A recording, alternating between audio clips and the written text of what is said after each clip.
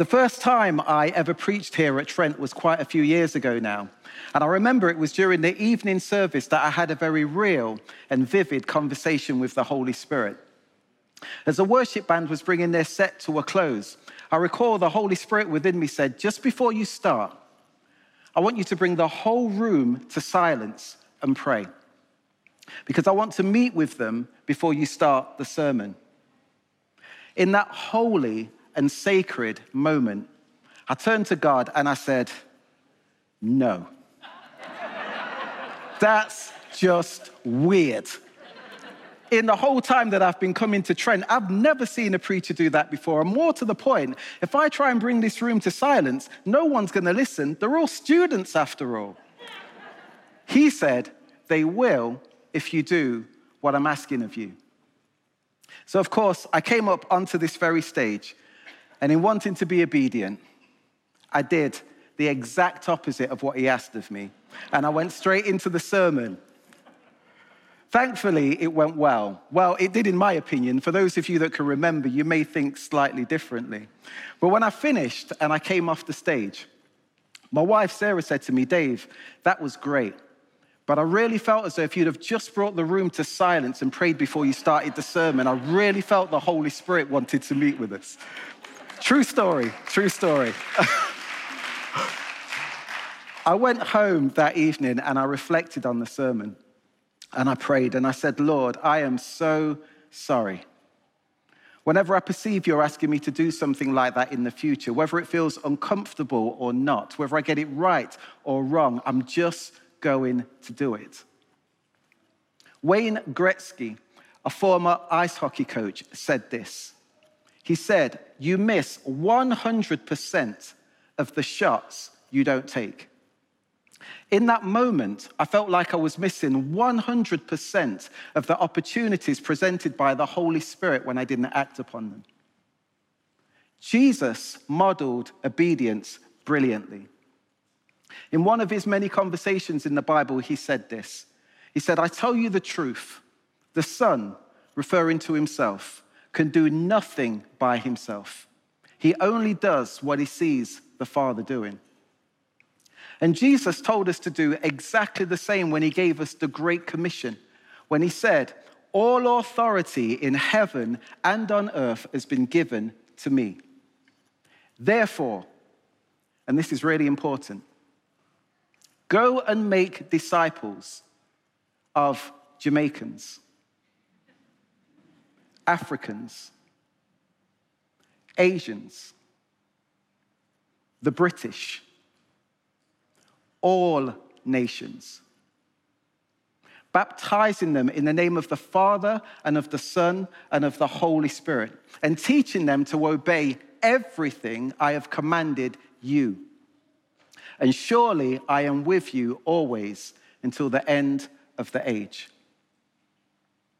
Now, as many of you will know, over the past few weeks, we as a church have been working through a series called The Kingdom of God.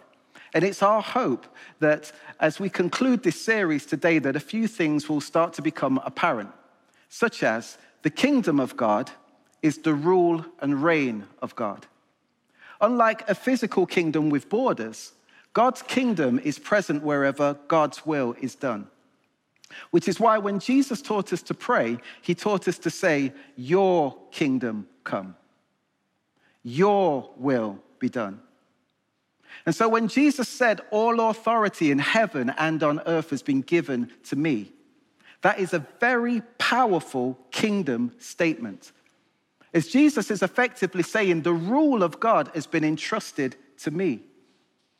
In a very similar way in which the Queen of this country as head of state has delegated authority to the head of government to the effective running of the country. It's that kind of authority that Jesus is saying, go and make disciples of all nations, teaching them to obey everything I have taught you. So as we conclude this series today, we're going to focus on multiplication of the kingdom. How we make disciples of all nations. Now, you may be here today or you may be watching online at home, and you may be thinking, if we're here to talk about multiplication and evangelism, why have we started talking about obedience? I'm so glad you asked. I'd like to suggest that obedience is at the heart of evangelism. So, how do we do it? How do we make disciples of all the nations, teaching them to obey everything Jesus has said to us? Well, as a starter for 10, I think we need to learn obedience first in our discipleship to Jesus. The word obedience means compliance with an order or request, or submission to another's authority. Now, I don't know about you, but in my experience, there's often an internal conflict when it comes to submission or submitting to God's will being done. Very similar to hearing his voice at the start of a sermon and ignoring it completely to do what feels comfortable. Our discipleship to Jesus is all about our obedience to him. If we're authentically following Jesus, our lives should start to look a lot like his over time, especially if we're trying to practice living the life that Jesus lived in this book, the Bible.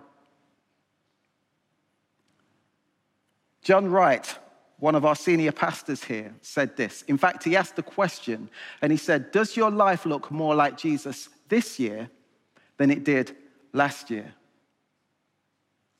If our lives are not looking more like Jesus over time, we need to question our discipleship to him.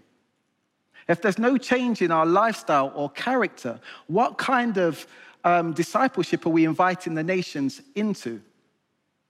After all, we can only make disciples to the extent that we have become disciples ourselves. The word salvation means to be saved from harm or ruin. For some of us, when we became Christians and received salvation, we believed that there was nothing further for us to do.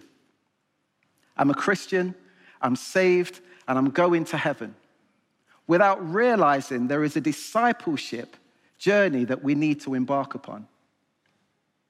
The word sanctification means to become more like Jesus and to be obedient to the things that he's commanding us to do. Some of us are stuck at salvation and have not yet transitioned to the sanctification stage of our discipleship, which is why we struggle to make disciples of all nations. Again, John Wright 2 weeks ago gave a fantastic talk on kingdom discipleship. If you missed it, I'd really encourage you to visit our website and to watch it online. Very similarly, I believe it was 2 weeks prior to that Amy Prinsloo gave a fantastic talk on obedience. And again, if you missed that, I'd really encourage you to go online to watch that for an in-depth look at our obedience to Jesus. We say Jesus is the answer, and he absolutely is. But our lifestyle needs to reflect this truth. St. Francis of Assisi is attributed for saying we should preach the gospel at all times, and if necessary, use words. And I love the way the Amplified Bible communicates Paul's letter to the church in Colossae when he was talking about the very same subject, when he said, therefore, as you have received Christ Jesus the Lord, walk in union with him, reflecting his character in the things you do and say, living lives that lead others away from sin. If we've given our lives to Jesus and we're still swearing amongst our peers or in the workplace, how does this reflect the gospel? Or if we're laughing along to inappropriate or racist jokes or remaining quiet when an inappropriate comment is made, how are we any different to the nations around us? And if we're only talking about our faith with like-minded Christians, how can we multiply the kingdom? Jesus said, Jamaicans, Africans, Asians, all nations. His command isn't exclusive to those people that look just like you.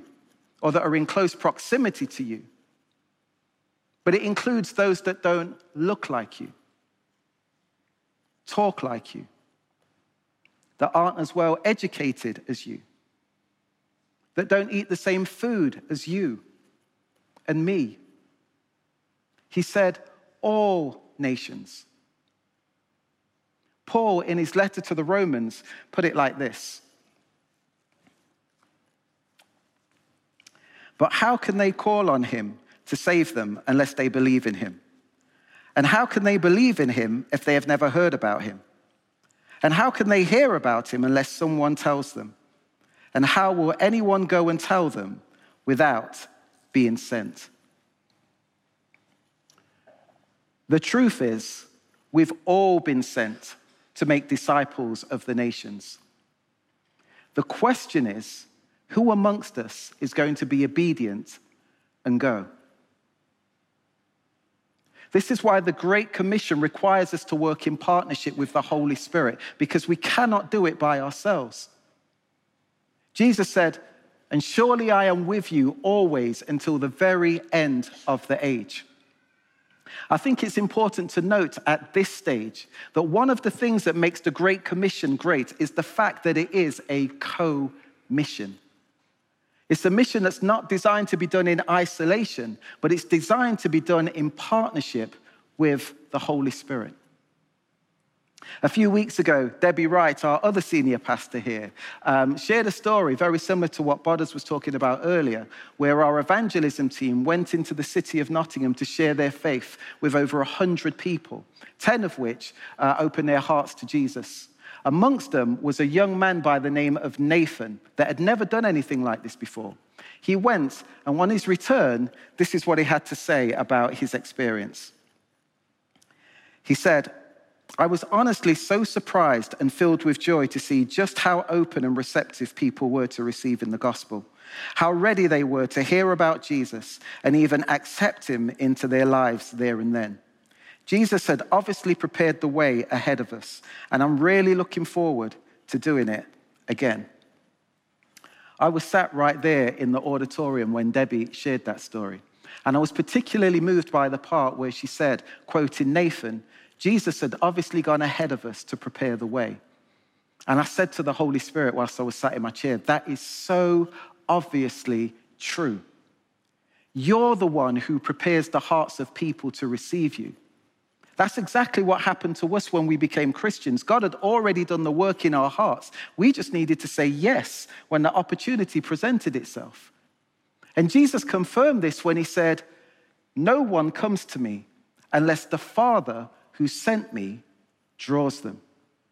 Which means that whenever we do the ministry of evangelism, whether that's Jesus at the door or sharing our faiths with another, we have no idea where that individual is in the journey of being drawn to the Father. We just need to be obedient in acting on 100% of those opportunities when the Holy Spirit presents them. When we share our faith with someone and they say no, it doesn't mean that we've failed. It means that we've been obedient. And it may be that they're just not ready or willing to open their hearts to Jesus. But it may be that conversation that you have with that individual that the Holy Spirit uses to start the process of drawing them into relationship with him. And this is why it's so important that we are obedient and that we work in partnership with the Holy Spirit in sharing our faith with the nations.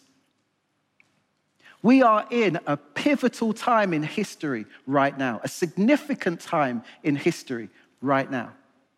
There is nothing like a global pandemic that will cause people to ask questions about life, reality, God.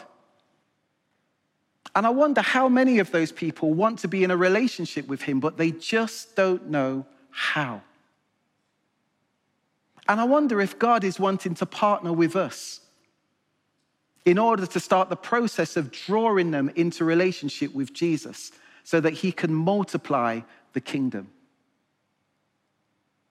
The Church of England recently conducted a survey to find out what people in England thought about Jesus. That survey reported that 1 in 5 non-Christian adults and 1 in 6 non-Christian young people are open to encounter and experience Jesus. That's 1 adult in 5 and 1 young person in 6 that God is drawing into relationship with himself. The harvest is plenty, but where are the laborers? Over the past few weeks, I've been working with 2 lovely ladies by the name of Julie Everett and Melanie Boot in supporting and journeying with a homeless gentleman by the name of Andrew. Andrew is Australian, and in one of my initial conversations with him, he said to me, "I don't know what I think about this Christian crap. They're all a bunch of hypocrites." Or words to that effect. Nonetheless, we continued to journey with him, and one day I went for a walk with him in a park. And in that conversation, I heard the Holy Spirit ask me to ask him if he wanted to give his life to Jesus. Andrew also mentioned that he wasn't able to hear correctly or properly in one ear. And so I took that as an opportunity to pray for healing too. I prayed, and this is what happened next. Yeah, g'day. G'day. How you doing? My ears, I've had a constant ringing for some time, and David prayed, and I'll just give myself to Jesus, and it's taken it down. It's nearly gone. It's like I know it's there, was there even. It might just be a memory, like an echo, because I can hear the birds now, different birds. I've been seeing these birds twitting around and flying around. I didn't know what noise they made. Now I can see them, hear them, I can hear them. So yeah, I can't say that something didn't happen to my ears, because it did. That's all I want to say, yeah.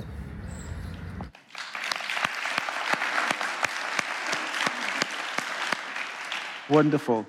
Since that time, Andrew has been keen to learn about the Bible and is keen to join a Bible study to find out more about Jesus. And not only that, but he's been sharing his faith since then with all of his homeless friends that are on the street, which is just wonderful.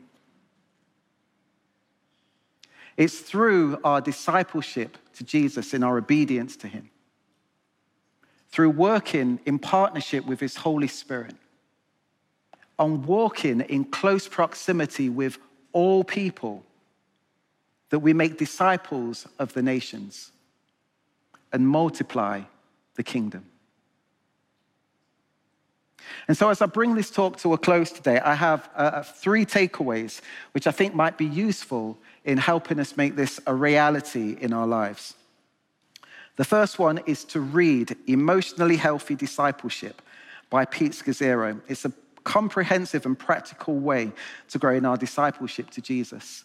If you're not a big reader, as I'm not, I listen to this book on Audible, and it's absolutely fantastic in the sense of helping us to get a grasp of what our discipleship to Jesus looks like before we take it to the world. Takeaway 2 is takeaway 1 and takeaway 2, which is to go. To actively seek to have a conversation with a stranger or someone that doesn't look like you. Or both, maybe. You could even, like John mentioned at the very start, sign up for Sharing Your Faith training and come and be a part of a community where we go into the city of Nottingham and do that with those that we meet. And takeaway 3 is 1, 2, and 3, which is to ask.